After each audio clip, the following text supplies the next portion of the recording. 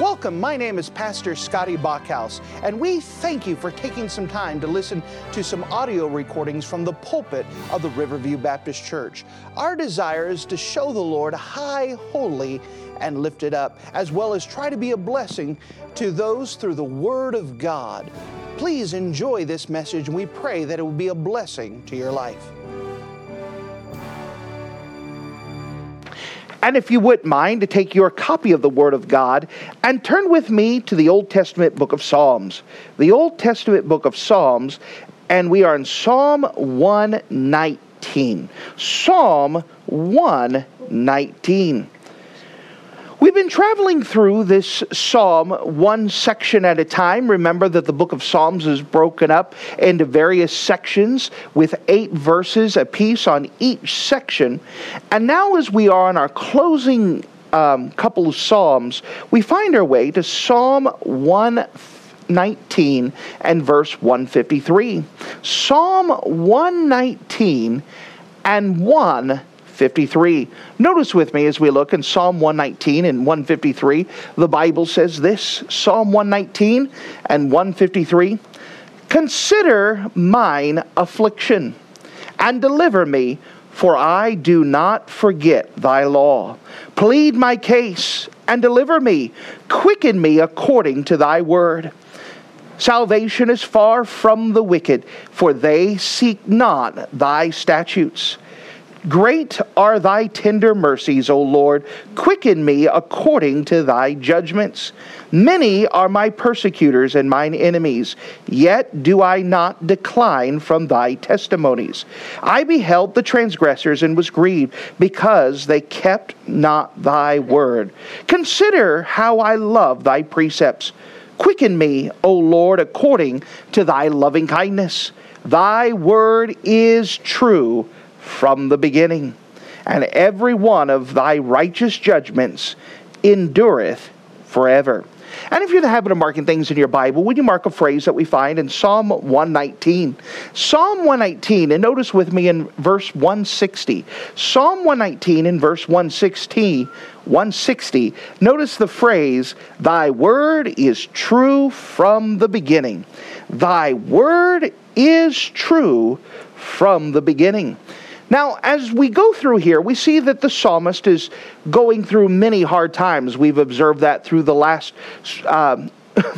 little bit of Psalm 119 that we've walked through. We could see that he's going through great persecution. He's going through great affliction. He's lonely. He's the only one who's trying to do what's right.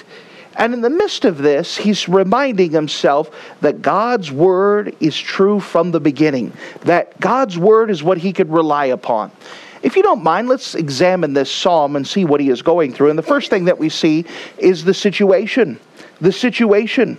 Notice with me in Psalm 119 and 153, "Consider mine affliction, and deliver me, for I forget not thy law." Now, one issue that comes up with a growing number inside of the Christian community is the thought that all sickness is a result of sin in people's life. There's an idea that if we lived perfectly, that we would have no problems, we'd have no suffering, and have no difficulty. But that isn't a true statement. That according to the Bible, there are several different reasons why bad things happen, and it's not just because of sin. In fact, the Bible talks about that one reason, according to the book of Romans chapter 8, is to conform to the image of Christ. That we know that all things work together for good to them that love God, to them that are the called according to his purpose, for whom he did foreknow, he also did predestinate to be conformed to the image of his firstborn Son. We know that sometimes the reason why bad things happen is because God is using that process to make us more like Christ, to correct our behavior, to mold us into the image.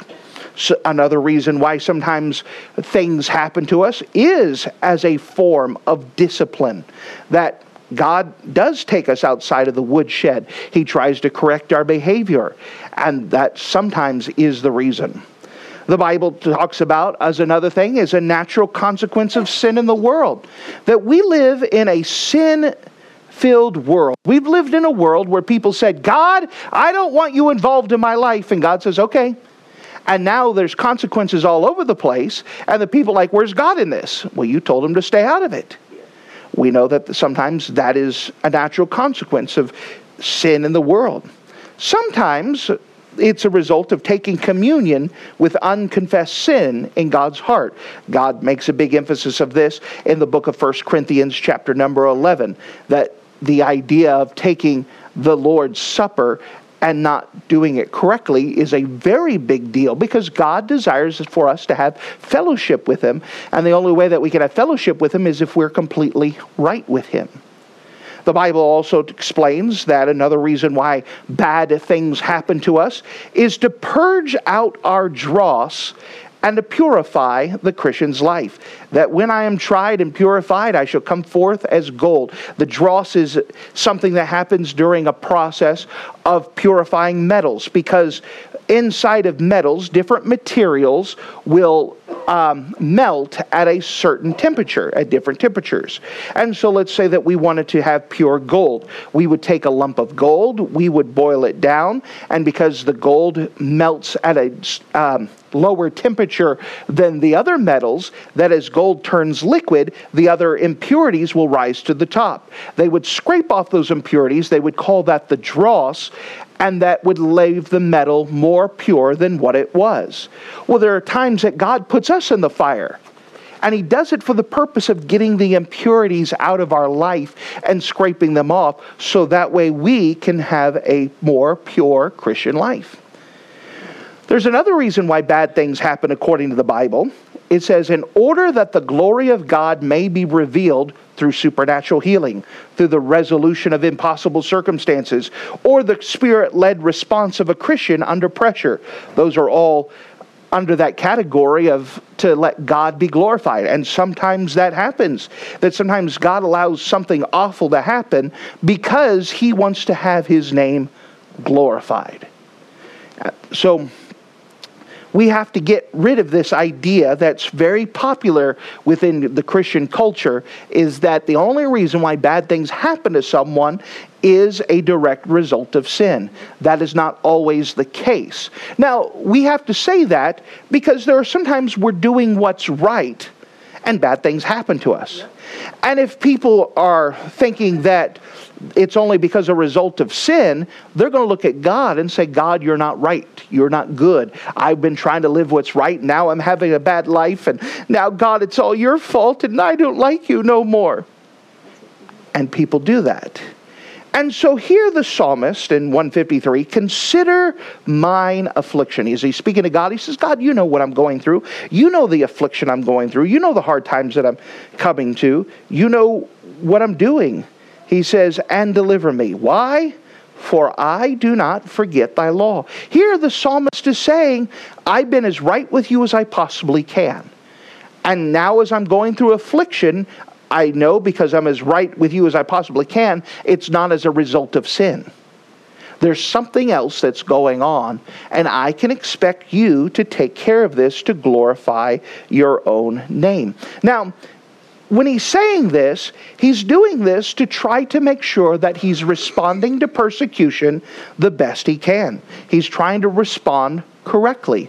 Now, if we're not careful, we won't respond correctly. So let's say that you're in the flesh a little bit, and bad things happen, that your first response isn't, God's still good, God still help me. Your response is to throw a fit and to do something that would not be glorifying to God's name. He's reminding himself that, Lord, I'm going through affliction, and deliver me. I'm trusting you. I've been trying to do what's right. Help me to respond correctly. You know, there's something to this, that as God works on us from the inside out, we change how we respond. For example, let's say that we're doing a hammering project and we accidentally hit the wrong nail. Well, our old nature wants to respond poorly. But do you know there's something to it that when you are following the Lord and God's changing you from the inside out, that you could even hit the wrong nail and still say God's still good, God's still right as a reaction and not to stop and think about. For example, let's say that you took a hammer and you hit your thumb, and you hit it hard. You don't pause and say, oops, I wonder how I should respond to this. Right. You just naturally respond. Well, someone who's learned to depend upon God, to trust in God on a daily basis, and God changes them from the inside out, that you can even go through a difficult time and your response, your reaction that you don't necessarily control or think about is, God's still good and God's still right. That's something that is a real thing that can occur. And so the psalmist, as he's going through affliction, he's not turning bitter. As he's going through affliction, he's not yelling at God and yelling at the world. He's saying, Lord, I'm trusting you. My response through hard times is I'm trusting you. I'm depending upon you. I'm looking at you. And because he responded correctly, his prayer would be before God to deliver him from this affliction. His following response was then to plead his case. Notice with me in verse 154. Psalm 119, 154. Plead my cause and deliver me, quicken me according to my word. Now, that's a wonderful promise. He said, plead my cause. Plead my case. The Bible says in 1 John chapter 2 and verse 1 that, in fact, let me just turn there really quick. In the book of 1 John chapter 2, 1 John chapter 2, the Bible says this. My little children, these things write I unto you, that you sin not. And if any man sin, we have an advocate with the Father, Jesus Christ the righteous. The word advocate here carries the idea of a lawyer. Someone that pleads our case. You know, he was calling upon a promise that wasn't quite written yet, but we have a God, Jesus, who will plead our case. That's a wonderful thing, that he maketh intercession for us, that he pleads our case, that we're not all by ourselves. In fact, notice the title for Jesus here. It is Jesus Christ the righteous. Here, the idea of righteous carries the idea of the one that's perfect. In this case, we can understand he's the one who's never lost a case. I want that lawyer to be my lawyer, the one who's never lost a case, the one that could plead before God on my behalf. He could plead my case. Verse 154 back in Psalm 118, plead my cause and deliver me, quicken me according to thy word. Here we have this prayer again, quicken me. This word quicken carries the idea to make me live again, to make me come alive, to quicken me. Notice as the psalmist goes on in verse 155, salvation is far from the wicked, for they seek not thy statutes. The psalmist observes that the wicked are far from God because they won't seek God's word. The Bible has the answers. It has all of the answers. If the people wanted to be right with God, they could be right with God. They weren't close to God because they did not want to be. You are always as close to God as you want to be. You know, God desires fellowship. He desires friends. He wants people to be close to him. And we can be. The thing that keeps us far from God is sin. Amen. You know, one of the wonderful truths I've been meditating on in the last couple of weeks is the idea is that God never commanded us to be perfect, to be sinless. Amen. Because he knows our frame. He knows that we're nothing but dust. He knows that we are sinners by nature. Now, that doesn't give us a blanket excuse to sin and do whatever we want. But God has made it so we have a way of escape, that we could go up to him at any time, that if we confess our sins, he's faithful and just to forgive us of our sins and to cleanse us from all unrighteousness. We can be close to God if we wanted to be. And God has made everything he could do to allow us that opportunity, that God is always previous, that God has already set it up. He knew that we were sinners. So in order to stay close with us, he has paid our price for our sin through the Lord Jesus Christ, then has made a way through prayer and confession that we can stay right with him. That God hasn't put an unrealistic expectation in our life for us to be sinless. Amen. Praise the Lord. That He has made it so we can be close to Him because of salvation and confession. That's a wonderful God. He wants us to be close to Him. He wants us to be. And as David is observing, he's heartbroken because these people can have a personal relationship with God if they wanted to. They just don't want to. Some Christians seem to float through life. They're saved, but that's all they have. And they could be closer to God if they wanted to be. God has made it. However close we are to the Lord, it's because that's where we want to be. Now, as the hymn writer or the psalmist continues on, notice in verse 156, great are thy tender mercies, O Lord, quicken me according to thy judgments. The writer strikes on a two-note chord played together. The notes are God's mercy and God's judgment. That with God, it's not all mercy, and with God, it is not all judgment. Both of those chords play together. It's not all mercy because God just doesn't blanketly cover all sins. And it's not wholly and simply God's judgment, because if it was, we'd all be consumed without recompense. God is a God who is holy and righteous, yet loves to forgive. Sin must be dealt with, but it has already been dealt with through the shed blood of Jesus Christ. Amen. Now this is hope, because we have a lot of people in this world who very much understand that they're sinners. What's a sin, by the way? Sin is anything that we've done against God. For the example, we have in the Bible the Ten Commandments. In the Ten Commandments, one of the Ten Commandments is to honor thy father and thy mother. We would just simply say to obey your folks. Well, because we've disobeyed our folks, we have sinned. And because we have sinned, we are deserving of God's judgment. We're deserving to be separated from God and cast into an awful place called hell. That's what we deserve for one sin. The Bible says in the Ten Commandments that thou shalt not bear false witness. We would say it this way, don't tell lies. Well, we've broken that commandment as well. We have sinned, therefore we are sinners. In fact, we sin because we're sinners. That's what comes first. Because we're sinners, we deserve to be separated from God. But God loved us so much, He sent His Son to die on the cross to pay for your sins and mine. And Jesus Christ rose again the third day to prove two things. To prove that Jesus was God, and to prove that God's payment was satisfied. That God's requirement for sin was satisfied. God has already done everything and shed His blood so we could have forgiveness. God has made it so anyone and everyone could be right with God if they wanted to. What a wonderful God.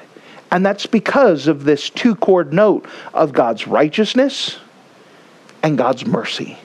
That God's righteousness must be fulfilled, but He delights in mercy. He loves to forgive. He wants to forgive. All we have to do is be willing to accept that free gift. The Bible says, for the wages of sin is death, but the gift of God is eternal life through Jesus Christ our Lord. God wants us to be close with Him. Now that helps out. It's not like someone who doesn't want to be close to you, doesn't want to forgive, and, makes you jump through all these hoops. God wants you to be forgiven. He wants you to be close and has done all the work for you. All you have to do is accept that free gift. That's a wonderful God that we have. Well, as we go from the situation, we now go to the enemies. As the psalmist is giving a report about what's going on. Notice with me in 157. Many are my persecutors and mine enemies. Notice this. He says, many are my persecutors. Many are my enemies. Yet I do not decline from thy testimonies. He says, the psalmist is acknowledging his enemies are around us, around him. They've done everything they could to him. Many of them are positions of authority that are using their position to hurt him. There are many who claim to be Jewish followers that hurt him. There are many around him that just have no desire for God, and they're hurting him. He's surrounded by everybody who seems to be against him. But notice the word that he uses here. He says in verse 157, "Many are my persecutors, and many are my enemies, yet do I not decline from thine testimonies." This idea of decline carries the idea to go from the mountain and go down, to go down in elevation. He says, I'm not lowering myself to their standards. I'm not lowering myself to their fight. I'm not lowering myself. I'm taking the high road, and the high road is the never-ending pursuit of the Lord Jesus Christ. I'm going to stay with him. I'm going to stay with him on the mountaintop. I'm not going to seek down to them. I'm not going to try to beat them at their own game. I'm not trying to manipulate and work with them. And I'm going to stay with God, and I'm going to stay with what's right, and I'm going to let God take care of things. I'm going to stay where I know it works, and that's God's word. He said, "Many are my persecutors, and many and mine enemies, yet do I not decline from thy testimonies." Notice in verse 158, "I beheld the transgressors and was grieved." Why? Why was he brokenhearted? Because they kept not his word. He kept not thy word. Here the psalmist looks at the enemies. And as he's looking at the enemies, it breaks his heart. Why? Because he could see there's a real God. And this real God is going to have real judgment for them. The psalmist is not celebrating that anyone perishes and goes to that awful place called hell. By the way, no Christian should ever cheer. I hear when some person dies, someone that they don't like, some person that they think is wrong, and they die, it almost sounds like Christians are glad that that person is dead and glad that that person has gone to that awful place called hell. We should never celebrate that. We should always break our heart when someone dies and goes to that awful place called hell. It doesn't matter who they are. It should break our heart that Adolf Hitler is burning in hell. We should not wish that on anyone. And the psalmist is looking upon it. Because hell is such an awful place, he is so grieved at this. They had abused him. They had hurt him. And yet he still wanted the best for them. He still wanted them saved. You know, that tells a lot about a character of a person. That when you've been hurt and abused, that you still want the best for them. You still want them to be right with God. You still want them to have forgiveness of sins. You know, it baffles people why we could rejoice in someone like a Jeffrey Dahmer, who was a serial killer down in Milwaukee, who cannibalized and ate people. According to reports, he made a clear profession of faith and trusted Jesus Christ as his Savior. He died later on, but if he truly accepted Christ as his Savior, he's in heaven now. And people are like, wait a second, why would God allow a cannibalized serial killer in heaven? That's not right. Listen, we're all sinners. Amen. Every single one of us. Yep. We should rejoice in God's mercy that God can save anyone. Some people say, you don't understand what a sinner I am. You don't understand what a Savior He is. He could forgive you of anything. It doesn't matter how deep and dark your past is. God is able to forgive. And that's the brokenheartedness of the psalm. As he looks at these people and says, I know the things that you've done, but God is still willing to forgive you. You haven't crossed the line. It is not too late. They could be saved. They could have God's forgiveness. And he is grieved because he still doesn't want them to perish and go to that awful place called hell. He wants them to all accept Christ as their Savior and have that personal relationship with them. They're headed to destruction, and that grieves him more than what they're doing to him. What grieves your heart? So often we're so selfish that we're mad at people because of what they do to us.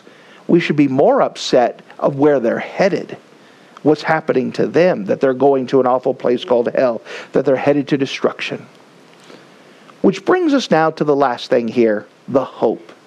The hope. Notice with me in 159. Consider how I love thy precepts. Quicken me, O Lord, according to thy loving kindness.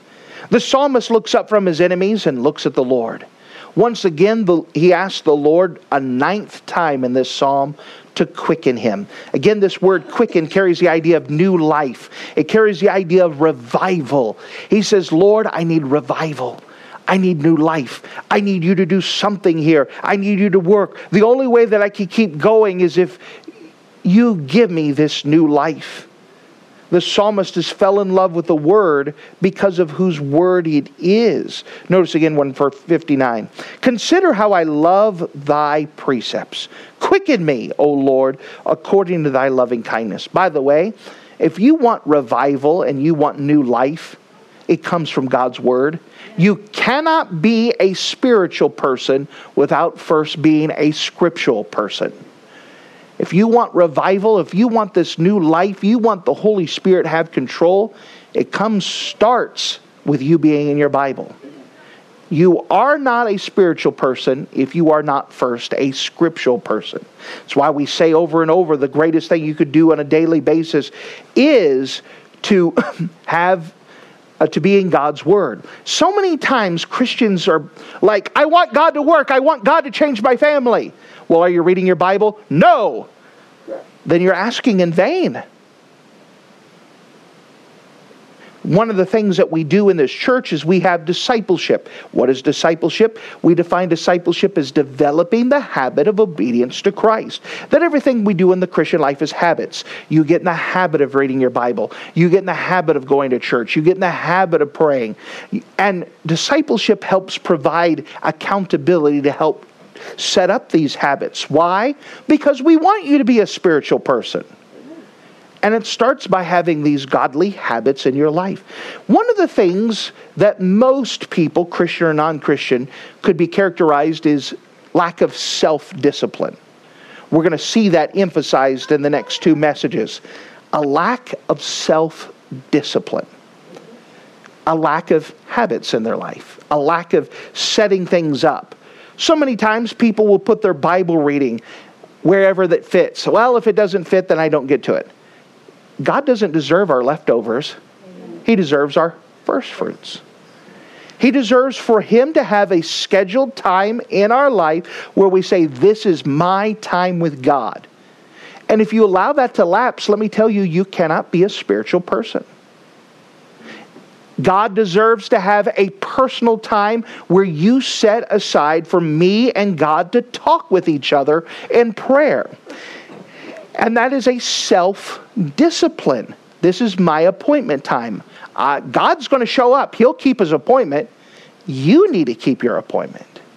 And people lack this self-discipline, and you cannot be a spiritual person without being a scriptural person. Without these self-disciplines in our life, what happens is our life becomes more chaotic. And without that, it messes up our life horribly bad. We have to have self-disciplines, and it goes beyond our Bible reading. We have to have self-discipline in the mind. How do you deal with temptation? Do you let it run rampant, or are there things that you set up in your life to deal with temptation? We'll cover that in the next 2 messages. There are basic things within the Christian life that have to be set up. And part of that will come to the idea of quickening, that God does something in my life. Revival never comes by accident. Some people believe that revival is just some mystical force that God just all of a sudden shows up and rains upon the people, and then, woohoo, we got revival.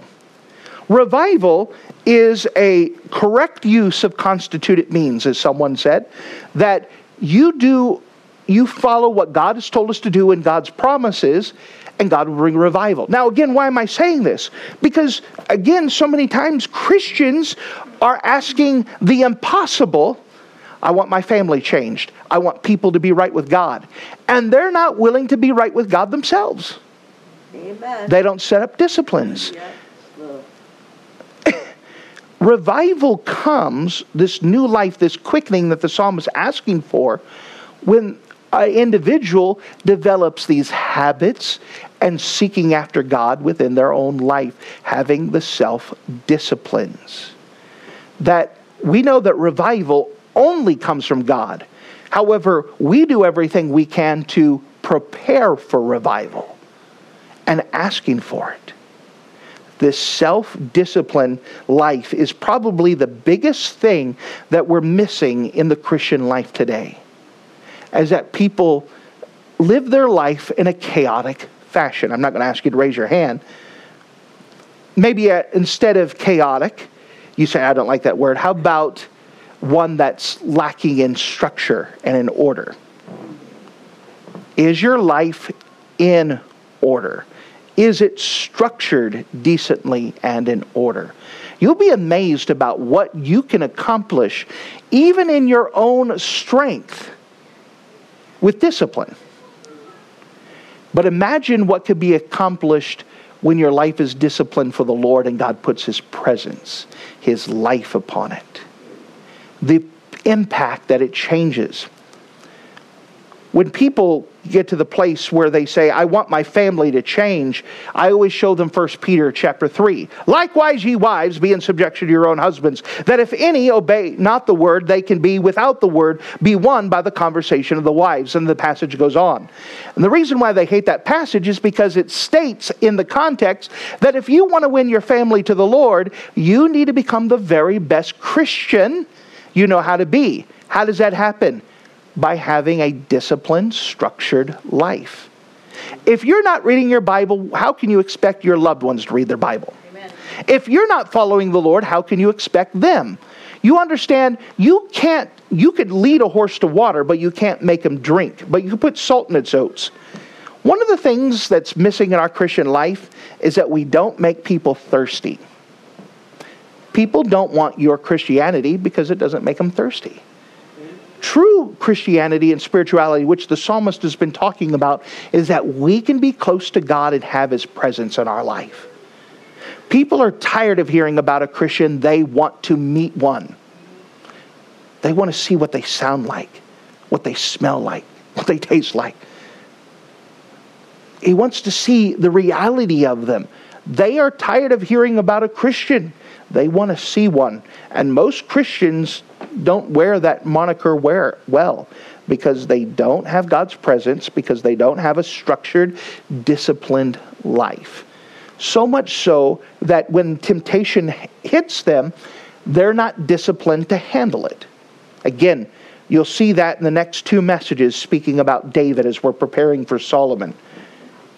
These are things that can be a part of our life and should be a part of our life. And we can expect revival to come, as the psalmist is saying, for the 9th time, quicken me. Give me new life. Give me revival. I'm praying for it. Consider how I love thy precepts. Quicken me. You understand? That was part of his prayer of why he could pray for revival, because he loved God's word. Listen, if you're not reading God's word on a daily basis, you don't love God's word.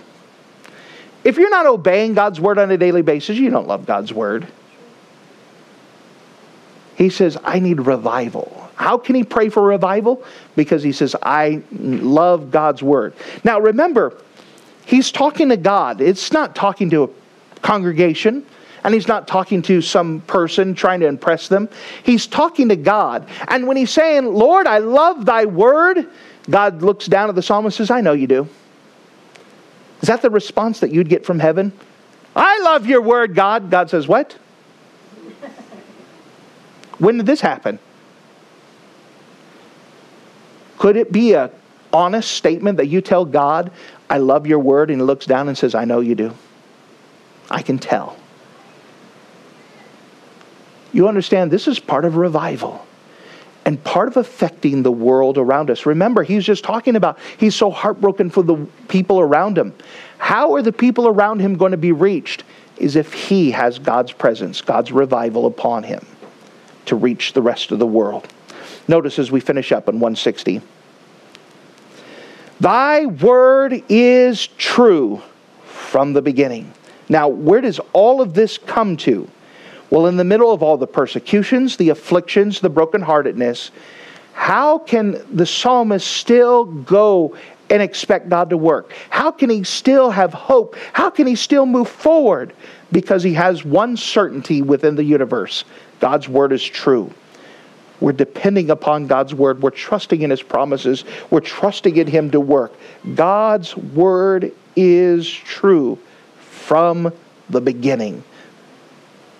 His anchor is put on God's word and has grabbed a hold. And the storms could come and they could blow him, but they're not going to topple him. They're not going to sink the ship. Why? Because he's anchored to God's word, the certainty of it. He says, thy word is true from the beginning, and every one of thy righteous judgments endureth forever. I'm so thankful that God's promises are true forever and ever and ever and ever and ever. There's never a time where they expire, where they run out of gas. You could trust God's word forever. And that's where we should be at. We should be a type of people who believe in God's word so much that we could claim God's promises. We should be people who love God's word so much that when we tell God that, he says, I know you do. And with that, we could pray for revival. We could pray confidently that people around us will have their lives changed because now they're thirsty. They're looking for something that's real. That's all part of revival. Revival comes as as us using God's promises and doing what we should do, and God will pour out his presence. Are you craving God's presence? Are you craving for this world to change? Well, this is how it starts. A disciplined life of following after God and depending on God's presence and letting God do what he needs to do, and God will work. Thank you for listening to this audio message. This is Pastor Scotty Bachhaus, and I encourage you to take this information that you just received and make a specific decision to follow after the Lord. If you don't know Jesus Christ as your Savior, let me beg you to take the time to receive Jesus Christ for the forgiveness of your sins. If you are saved, I encourage you to make a decision in your life to help you get closer with the Lord. If there's anything specific we can do to be a blessing or to pray for you, we encourage you. Look us up on the internet at riverviewbc.com. Once again, that's riverviewbc.com. Or if you would prefer to call us, you could give us a call at area code 920-530-6308. Once again, that number is 920-530-6308. If there's anything we can do to be a blessing or an encouragement to you, please let us know. We would love to make ourselves available. Thank you.